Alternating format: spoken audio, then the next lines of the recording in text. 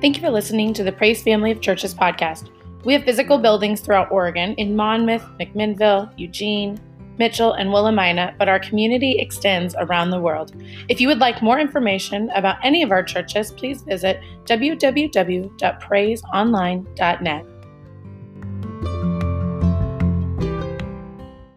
Yeah, but I guess where I want to start is that the linchpin verse for the gospel is found in Deuteronomy 21:23.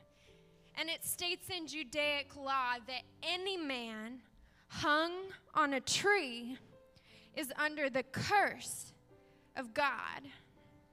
So you see, there really was no room, not in the traditions, not in the laws, not in the minds of the Jews, not for a crucified Messiah.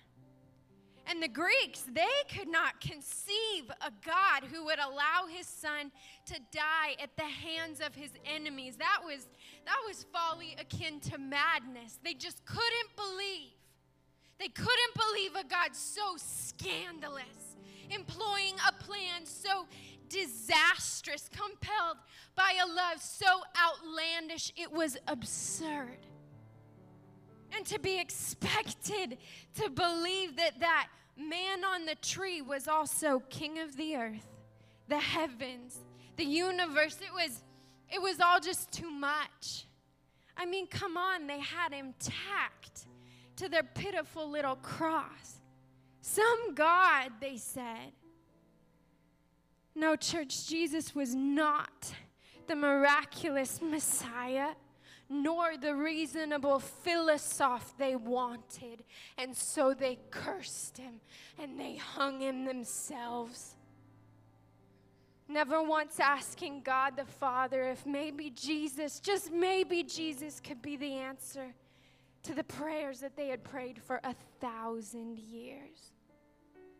Forgetting that without the shedding of blood, there really could be no forgiveness of sin anyway. This man, this Jesus, is the God we celebrate today, not the God of our own creation or heaven help us, our own expectation, but of a God whose ways are so much higher than our ways, amen?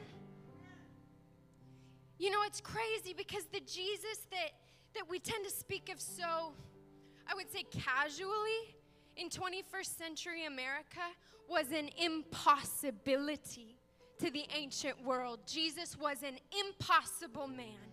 Jesus claimed an impossible plan, and that is, hear me, church, precisely why he's God, and that is precisely why it worked, because our Jesus, your Jesus, my Jesus, did not just come to die. It's true, he was crucified like a convict, shredded until the flesh of his shoulders hung in folds against his hips, back exposed, as a wooden cross tore through his tissues to grate against his bones. He knew untold anguish, sorrow, unlike any other, the Son of our God dying the death of a monster because he loved us. He loved you and I, his executioners, but our Jesus did not just come to die.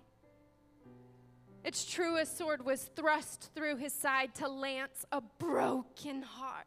He was peeled off the cross, and he was laid in the dark of some other man's tomb. But our Jesus did not just come to die, and I am begging you, friends, this morning, in the worthy spotlight of the cross, don't you lose sight of that empty grave.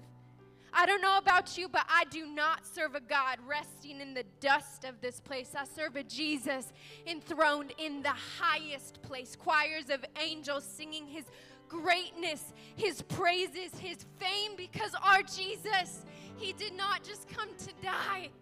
He came to be raised to life. And now he sits at the right hand of God the Father, arguing in your favor, holding my pardon with the compassion of a Savior. He is waiting for you. He is longing for you. He is pleading for you. He is interceding for you to turn your life over today.